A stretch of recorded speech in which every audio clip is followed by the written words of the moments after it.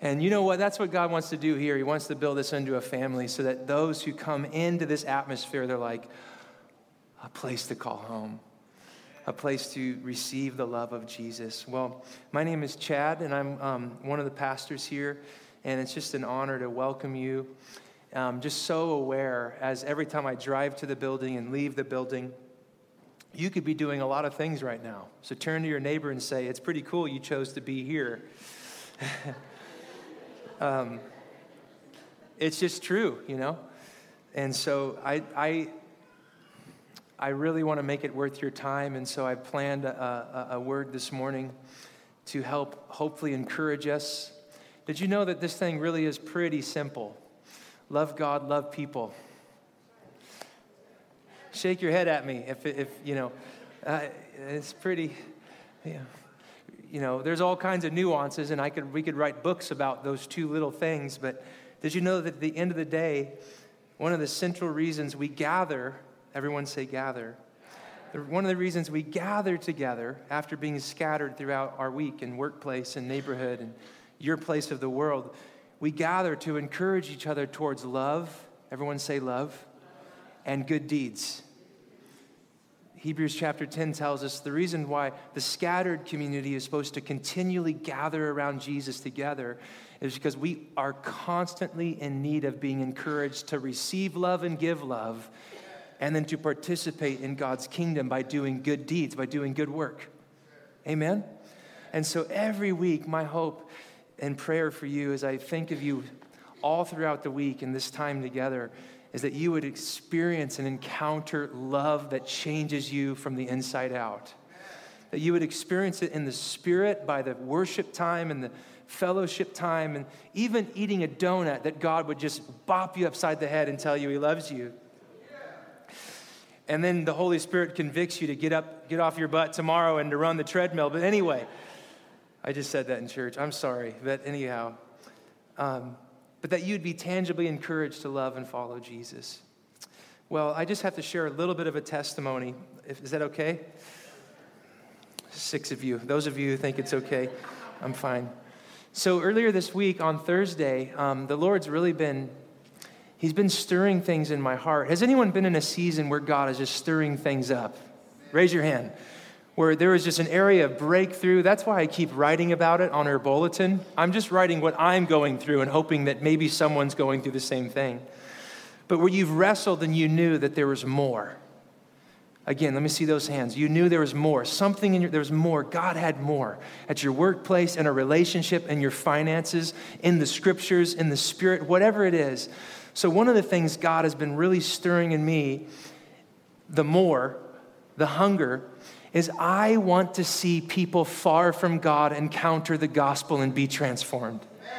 I love preaching to people who have already experienced that, but God has been agitating my spirit to increasingly see people far from God be brought near to God through the blood of Jesus and the power of the cross and to be transformed. I love when people who've known about Jesus experience more of His love, and my heart is to do that every week. But the Lord has been agitating and stirring a hunger. Chad, I want you to enter into the destiny for your life and for your church to be a place where not just church people hear about what's going on, but the lost begin to be found in the grace of Jesus. So I found out about this guy called Kevin. He's 34. He barely even has a bachelor's education. He was an ex-drug addict. He has 3 kids just like me. He's pastored 4 churches in 6 years. His average tenure has been 18 months. But every church he has gone to pastor has either doubled or tripled and planted 15 churches. I heard about this guy, and I'm like, I want to go hang out with him. Come on, how many know when you want to go to the next level, you got to find someone running at that level so you can go learn from them. And so I got his phone number from a friend, and he didn't know me from Adam. I'm just Chad. He's Kevin, the one everyone knows, because it's just this church tripled, doubled, 15 church plants, and he's a crazy man. And I know in my heart as I was driving, it was Murrieta, so I woke up at 12:30 a.m. because I was so excited I couldn't sleep. It was worthless. I knew I should have left the night before, but anyway, say, Chad, anytime you got to get up to 3 to drive somewhere, just leave the night before. You guys have to hold me accountable. Thank you, Jesus. So I get up, I'm like, okay, if I leave at 12, I'll be there like at 4:30. Now what am I going to do? No place will even be open. So I just lay in bed, kind of, like, so I leave at 2, praise God, or 2:15. And we will not break through barriers unless we're willing to go. And so I knew I had to go. I didn't know what was there for me in Murrieta. I didn't know what was for me on that 4.5-hour drive down and the 4.5-hour back, but I knew I am not satisfied with where I'm at. And did you know that many of us settle with that place of being just unsatisfied, and we think that's all there is? I'm here to tell you the good news today, that there is more for you today. Whatever that fill in the blank is, whatever it is, that there is more for you in Jesus. So anyway, I'm driving down there, and I knew this guy carried just a huge heart for winning people to Jesus. So I start watching YouTubes on my little, magnetic thing for my phone. So I'm stirring my spirit for 4 hours. I'm watching this teaching, and then I get into worship, and I'm just worshiping partly to stay awake, partly because I'm just... Come on, how many know God loves when we stir our spirit in expectancy to receive? Listen, this whole lie of it's all the grace and just passivity, I'm telling you, God loves to be pursued. He loves to be longed for. We don't do it to get something from it. But how many know the psalmist says, we sang about it earlier, as deep cries to deep. The Psalms are filled with the worshiper approaching God, seeking that thirst, that hunger, that longing for more of God. Many of us stay stuck because we never get into that place of stirring our affections for the one whose affections are already poured out on us. Anyway, so I'm worshiping, nodding off, trying to stay awake, and I get there, and I'm like 4 hours early, so I put a ton of pressure on him to hang out with me more than he wanted to. Whatever. And we hang out, and I was just so struck by how absolutely ordinary he was.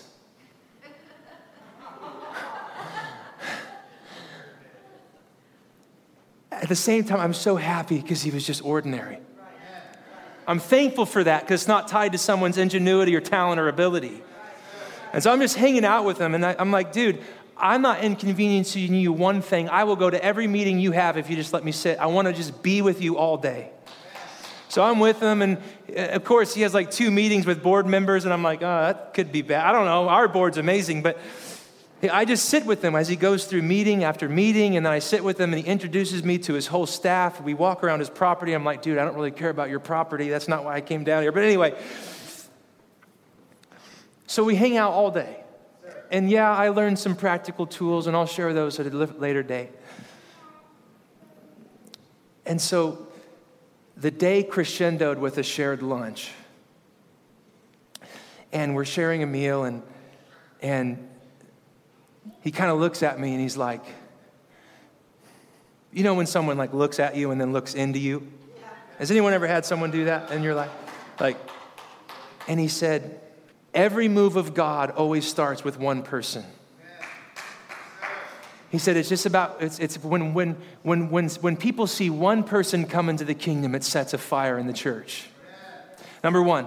And then number 2, he said, when you're in the middle of a move of God, like he's seen big moves of God, thousands, heroin, just crazy stories. And he's not because of his talent. It's because it's neat anyway.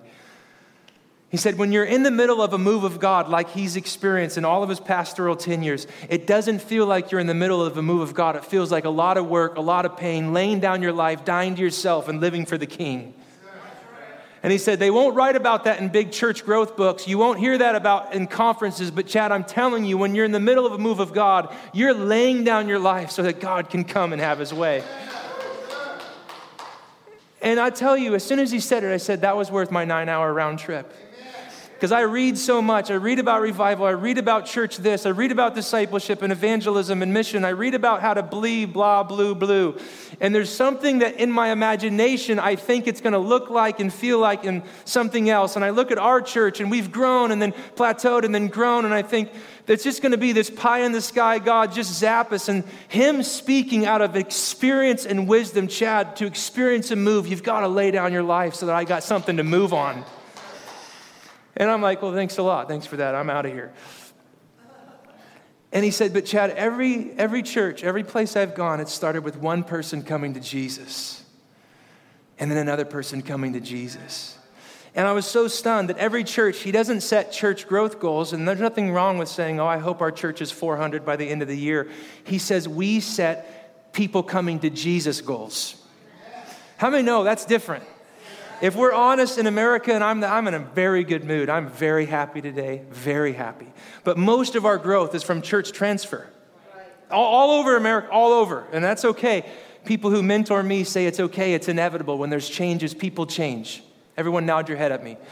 But what I was struck by, Pastor Kevin, he says, our goals are always tied to mission. And because they're tied to mission, they're immediately in a different category that we know we can't get there apart from the power and presence of the Holy Spirit. Because how many know you and I can't convert anybody? Turn to your neighbor and say, you can convict them. You can love them. You can serve them. You can learn, man, you can learn a bunch of Bible verses like I know, and you can have all these strategies. But how many know it is the Holy Spirit who convicts, John 16:8, of sin, righteousness, and judgment? It is the Holy Spirit who produces that, 2 Corinthians 7:10, that godly sorrow that leads to repentance and receiving the goodness and refreshing of Jesus.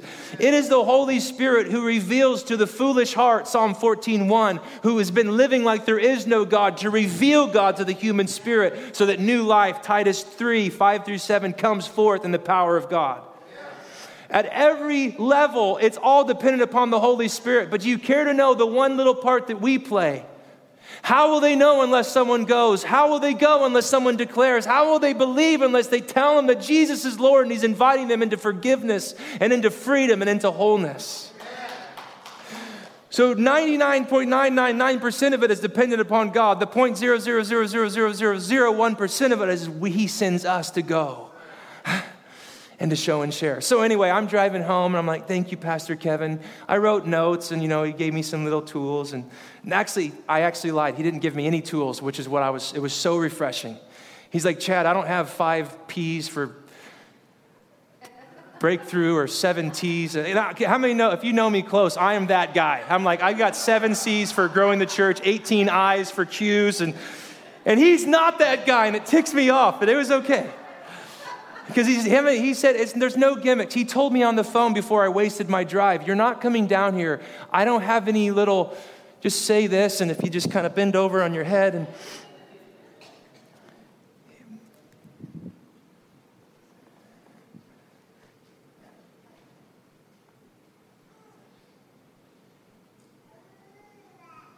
so I'm driving home, and back on YouTube, still stirring my spirit on this thing about reaching people for Jesus. I'm just it's just amazing. There was grace on the whole trip. And I get home, and, immediately, by this time, if you've been up since midnight the night before, how many, yeah, okay, a little tired. Anyone been there? We've been there. And I go outside to my front yard. And I regularly prayer walk. I actually prayer run. I'm weird. My wife can't think 2 thoughts and run, but that is my sacred time. That's why I love running at least 3 or 4 times a week. After I do my devotions, I go out and I work it out with Jesus. And we talk and I listen.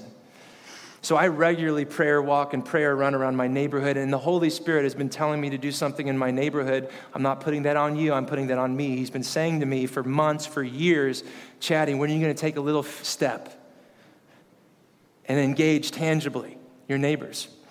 So I'm outside and all the kids are running around the street and playing, and my neighbor comes out, who I love and who's opened up to me about some things in his life I will not name or mention.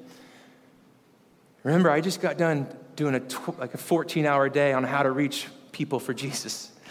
I didn't go seeking it out. And I come outside and he starts weeping. He does. I'm like, this is really weird.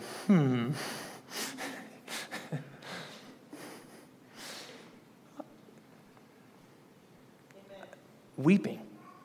I want to be a dad. I want to be a good husband. I'm like, Jesus, really? the night I spend a whole day wanting to grow and reaching my neighbors, and this thing just opens up and falls right here. Anyway, through the tears, he starts confessing some things, and I'm not preaching this message at him. He's just I said, dude, Jesus wants to forgive you right now. He wants to break into your life. He wants to give you a new start. And so I'm like, let's just pray right here on the front porch, All the kids are playing. It's the most awkward timing, but it's like heaven's invading.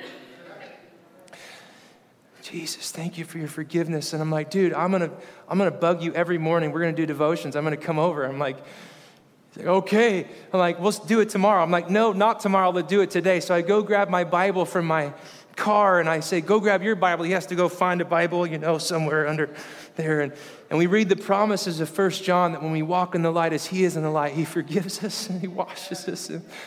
And that even if we sin, we've got a defender, one who stands in our place, Jesus, who says, I know they're weak, Father, but let's keep forgiving them because they're knuckleheads and they're trying to figure out how to live a new life in my grace. And we're reading these little passages and we pray. And the coolest part was my other neighbor, Saulette, who loves Jesus. He got to be there the whole time. So there's 3-corded strand is happening. And I kind of get inside after the night unfolds. And I'm like, God, you are so funny. I've lived in this neighborhood for like 4 years. But on the day I get up at 2 a.m. because I'm hungry to grow in an area that I know I'm meant to walk in. And so is all of my church. To be the most winsome people who are amazing at showing and sharing Jesus so that thousands can know his grace. I'm like, God, I know this is the inheritance. I know this is the destiny over my life and the life of those I leave. And so on that day, this thing just opens up. And here's what's so awesome. Just like Kevin's an ordinary guy who's gotten to see extraordinary fruit in the kingdom, so that conversation was the most ordinary conversation. There were no eyes rolling back in the back of my head, no blah, blah, blah, blah, blah. It was a reading what's happening, responding to the Spirit, and giving people Jesus. There was no gimmicks. There was no pull out the rug, or it was loving someone tangibly. And when someone's opening up about the brokenness of their life, the greatest love we can give them is to say, there's one named Jesus who can put you back together. There's no big gimmick. There's no big presentation. There's a being present and responding. And so it sort of was like a good day. I'm not even going to get to preach because it's already 11. I have such a good message on Ephesians 4. But beloved, this is the message. So I got back and I just kept hearing Kevin saying, Chad, it always only just starts with one. And when you think of one, don't think one like professional pastor. Think one person finding Jesus, experiencing his love. He said, I just hear it. I can't shake it now. On my prayer runs and in my devotions, it just starts with one. It starts with one. And did you know what? When that happened, that next day when we took Mackenzie to school for her last day of school looked different. Come on, how many know when you're looking for one, everything looks different around you? When you're looking at a city that's in rambles that all of them need to get saved, how many know it looks blurry? But if you're looking for one, it's crystal clear. Come on, shake your head at me. When you think about, oh God, there's so many people. My own life is a mess. How am I supposed to share Jesus with the thousands, millions? You're not. How about we just think and pray and believe for one person. And it was so funny because already that next day, after getting to pray with my neighbor and then pumping him with hope and life and then now sending him scriptures every day, and we get to talk. And how many know it's a little awkward when you revisit it? Because I was like I'm just being totally transparent. Is that okay this morning? It's like a little bit awkward then, after you have this blubber mess and, when the Spirit's moving and then when it's just ordinary. Come on, how many know we live in the ordinary typically? That you have to fight through the awkwardness. I'm just being transparent. Like where you go, hey, that was a cool night, huh? Yeah. Thanks, man. Yeah. I'm just being totally real. I want you to know how normal it is to just try to love people in Jesus. It's not, you don't read it in a book. You can read about it in a book, but it's just real life. How many know that's why we need the Holy Spirit? The Holy Spirit is our companion. The Greek word for paraclete, it's like in a battle, the paraclete was the one who had your back with the sword and the shield so that if you couldn't see what's coming, someone does. And Jesus said, I'm going to send one in the exact likeness of what I walked in. He's going to be in you so that my purposes don't leave with me when I ascend to the right hand of the Father. But now through the Spirit, my purposes explode on the earth. That's good preaching. So it's awkward. I'm just totally being real. Hey, man, about that time last night when you kind of prayed and Jesus forgave you. But how many know breakthrough comes when we break through awkwardness and we just show up and we love anyway? And so we've got to talk, and the next morning it was like, hey, meet me outside by the trash can, This is not going on the internet in case he actually listens to this. I'm just totally being real with you. But we prayed together and we talked, and he's kind of like, in the night, and then that night it was a little,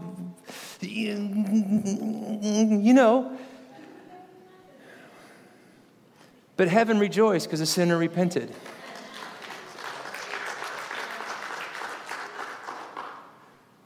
So, beloved, I just know it. I'm telling you. There are people all around us waiting to be loved and to find out they don't have to stay stuck in their shame. Did you know that most people live in shame? Did you know that? Even if we just picked one sin out that produces the most shame, pornography or lust, 75+% of men look at pornography regularly. Don't do the math. That is the number one shame-producing sin. I would know. I was on the stuff until 16 years, when I was 16 years old. Got exposed way too young.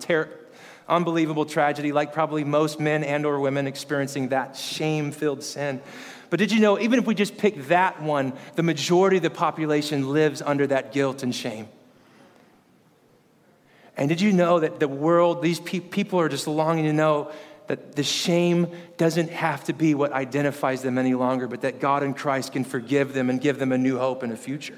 Even if we just picked on one sin, there's a billion, right? Turn to your neighbor and say, there's a whole lot. But how many know that in Christ there's no condemnation, there's no shame? How many know that you can spend 50 years making a mess of your life, but when you surrender to the grace of Jesus, you get a new life? A new one. Brand new. Like you can make your whole life a mess. And in one moment of surrender where you realize you need mercy, you deserve judgment, but you cry out for mercy. He doesn't say, well, I'll give him 50 more years to figure out. He says, I'll forgive you. I will wash you. I'll make you clean. The old things are gone. Behold, everything is new. Beloved, this is the message. Listen, here's the problem. If I'm just sort of focused on promoting a message or an agenda like evangelism or mission, I'll get burnt out. But if it's about releasing a person that they can know and experience freedom and then walk with the rest of their life, it's a different paradigm.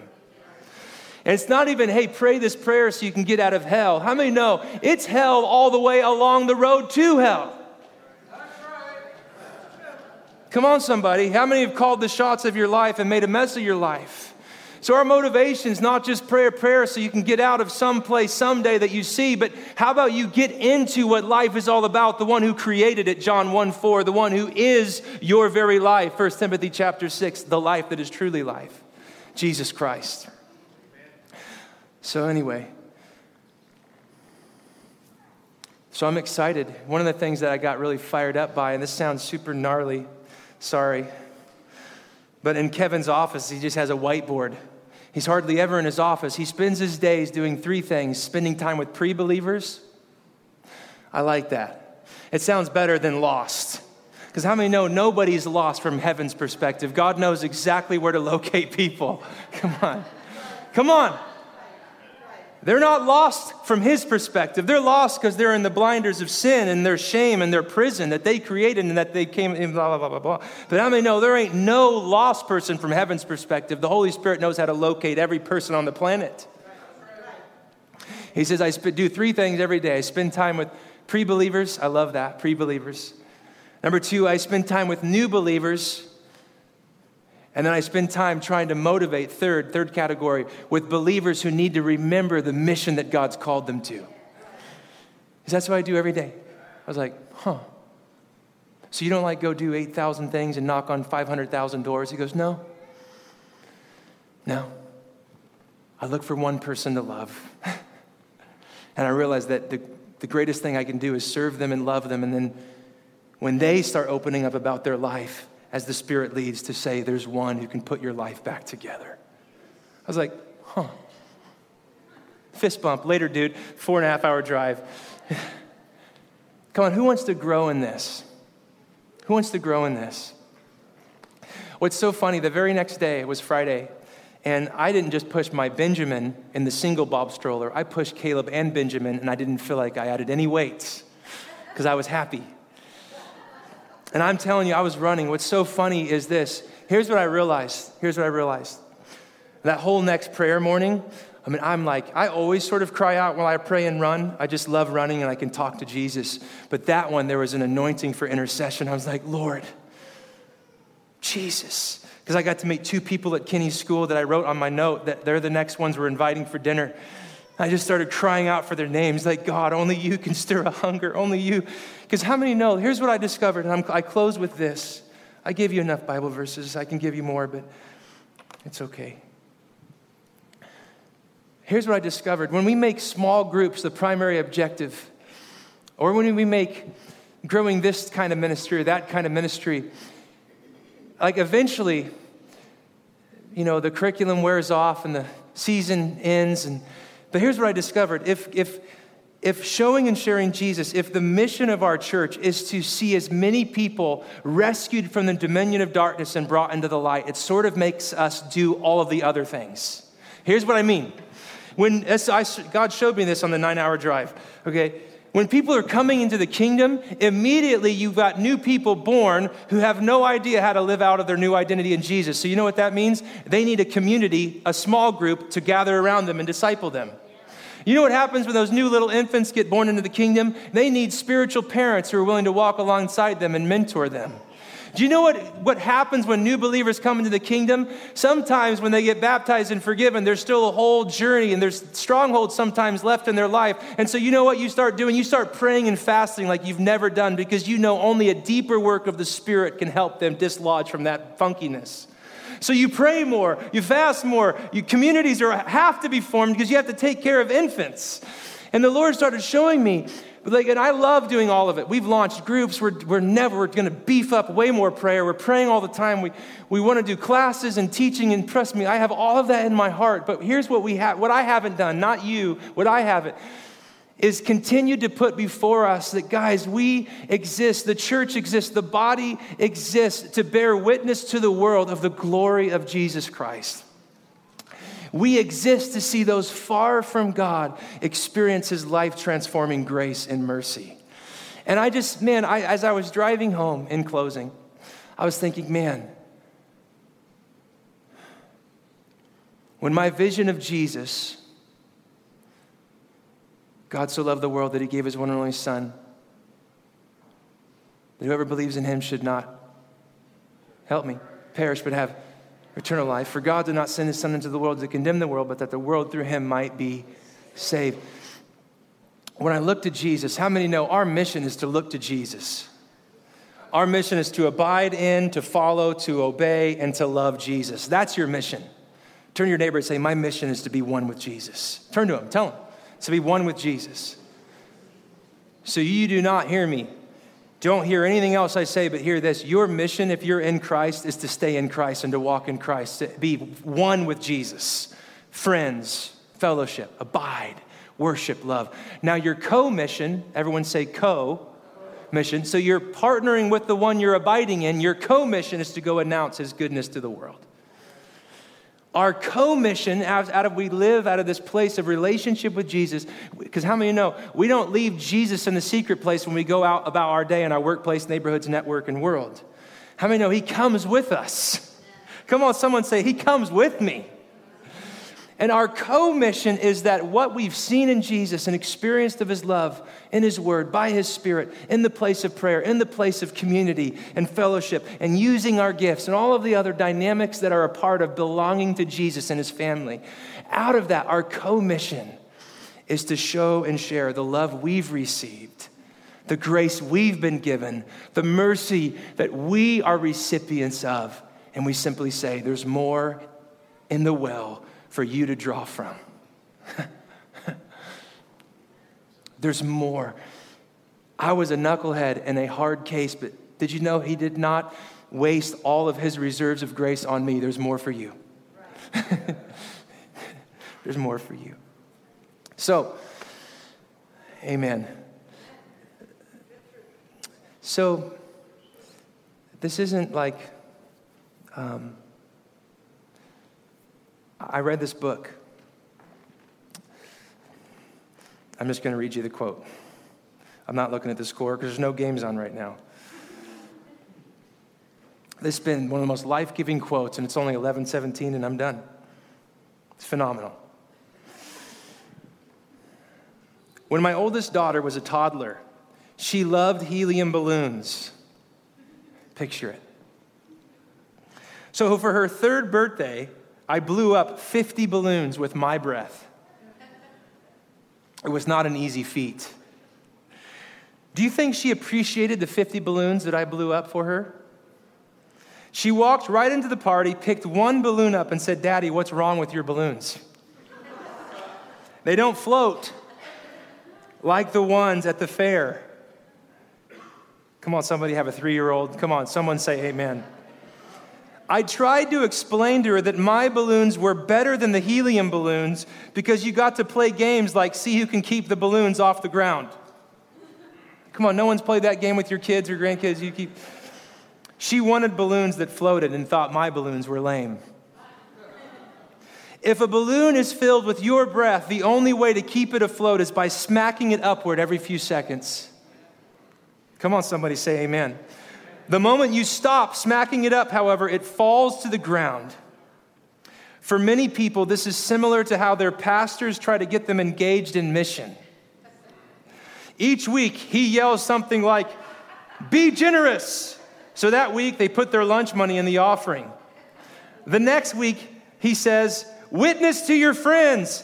Then they spend the week awkwardly trying to find a way to work the spiritual laws into their conversation at work.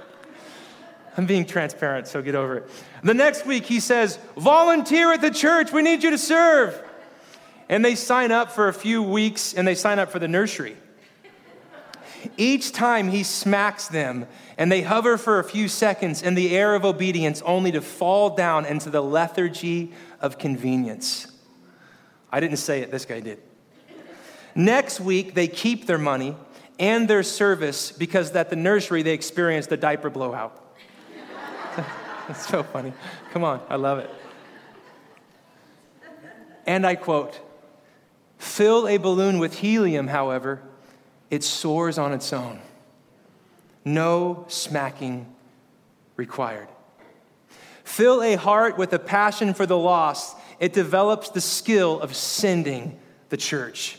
No shoutings required. What keeps us from proficiency in sending is not a lack of our competency, but a lack of conviction. It's not a scarcity of skill, but a lack of passion." The French poet Antoine de Saint-Exupéry, he's probably dead, I don't know what his name is. If you want to convince men to build ships, don't pass out shipbuilding manuals.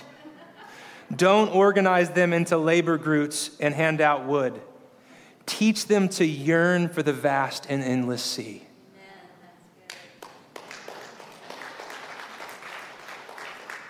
I'm very aware because I've followed Jesus hardcore for 18 years. By that I mean I've been pursuing him for 18 years. And I know the trajectory of my heart has gone like this. But I know that there is a place in God where he can fill us with the helium of his Holy Spirit, where we're gripped with a holy fire and passion to see what has happened in us through the gospel happen in those around us. If you agree, say amen. So we grow in this desire, not by getting smacked, but by looking to Jesus, the one who came to seek and save the lost. Right? The one who leaves the 99 to go find the one who searches the house because he lost one coin to find the other until his collection of 10 is complete. And the father who sits on the porch waiting for his rebellious son to run back so he can meet him and wrap his arms around him. We fall in love for the lost by falling deeper in love for the one who came to save them. Not the other way around. To do the other way around, it's filling the balloon with your own air. You get beat up, you get tired, it's awkward. But you keep pressing into that place saying, God, who is the one I'm meant to show and share Jesus to today? Your eyes will not be blurry with the overwhelming needs around you, but the Holy Spirit will give you clarity of vision and sight to see the one you're meant to love today. Does that feel doable? Does that feel life-giving and hopeful? If you want to go to this next level this summer, there's so many opportunities around us to show and share Jesus. We're going to train you this summer. We're going to do little one-offs on how to grow in confidence. It's very important. But if you just say, Chatty, you know what? I just want to present myself like we prayed earlier. I want to receive a fresh passion for Jesus and then let his passion to renew and redeem the world to begin to seize my heart. If that's you and you want a fresh, just renewal of heart, could you stand where you're at? I don't take notes, and I'm not going to bop you over the head, but you say, Chatty, this is me this morning. I want to grow in this. I want to grow in this. It's awesome. It's so good, you guys. Just put your hand on your heart like this. And the first order of business is, do you know Jesus, right? It's hard to make something known you never known yourself. And so maybe just say, Jesus, I offer again my life. I receive your mercy and your love and your grace. I'm not just interested in a one little prayer. I want a lifestyle of following you, of loving you, of worshiping and obeying you, Jesus. And today, Lord, even as I was a recipient of someone else's grace, I've received that grace and it's changed my walk. So, Lord, I pay it forward in the Spirit. Lord, that which I've received from a fellow brother way down in Murrieta, I ask that you'd release over our church today a hunger and a desperation to see those far from God be found in the love of Jesus. Holy Spirit, I ask that you would burn, that you would fill us with helium, that, Lord, it wouldn't just be a one little thing we do. Our whole life would be waking up, God, who is the one that, like you've loved me, I can love in your name. Holy Spirit, I pray that you would baptize our church with a fiery desire to see those bound in chains and in darkness, rescued by the gospel and established in the kingdom of Jesus. Father, I pray you would fill us with a fiery passion to see those, God, who are in prisons of sin and shame to be set free and made sons and daughters. God, I'm praying that you would put a spirit of revival in our hearts, that, God, we would be the most generous, outward-oriented, focused people because of all that you've done in us. How could we not but say he could do it in you too? God, I pray you would give us a revelation of grace and mercy that we've received so we don't live as tributaries or lakes, but as rivers that gush forth with mercy and grace to a desperate and desolate world, longing to know if all there is their sin and their shame. Lord, I'm asking in the mighty name of Jesus that you would move, that, God, our church would be set on fire, not so that the church grows for church growth's sake, but that the kingdom advances, that the lost are saved, sinners are found, the found begin to follow Jesus, followers of Jesus get raised up to be leaders and spiritual parents, and that cycle continues until you split the eastern sky and you receive an inheritance. Billions of people who've repented and put their faith in you, Jesus. We thank you that 1 billion starts with one. And so, God, start a move in us today, we pray. If you receive it, say amen and amen.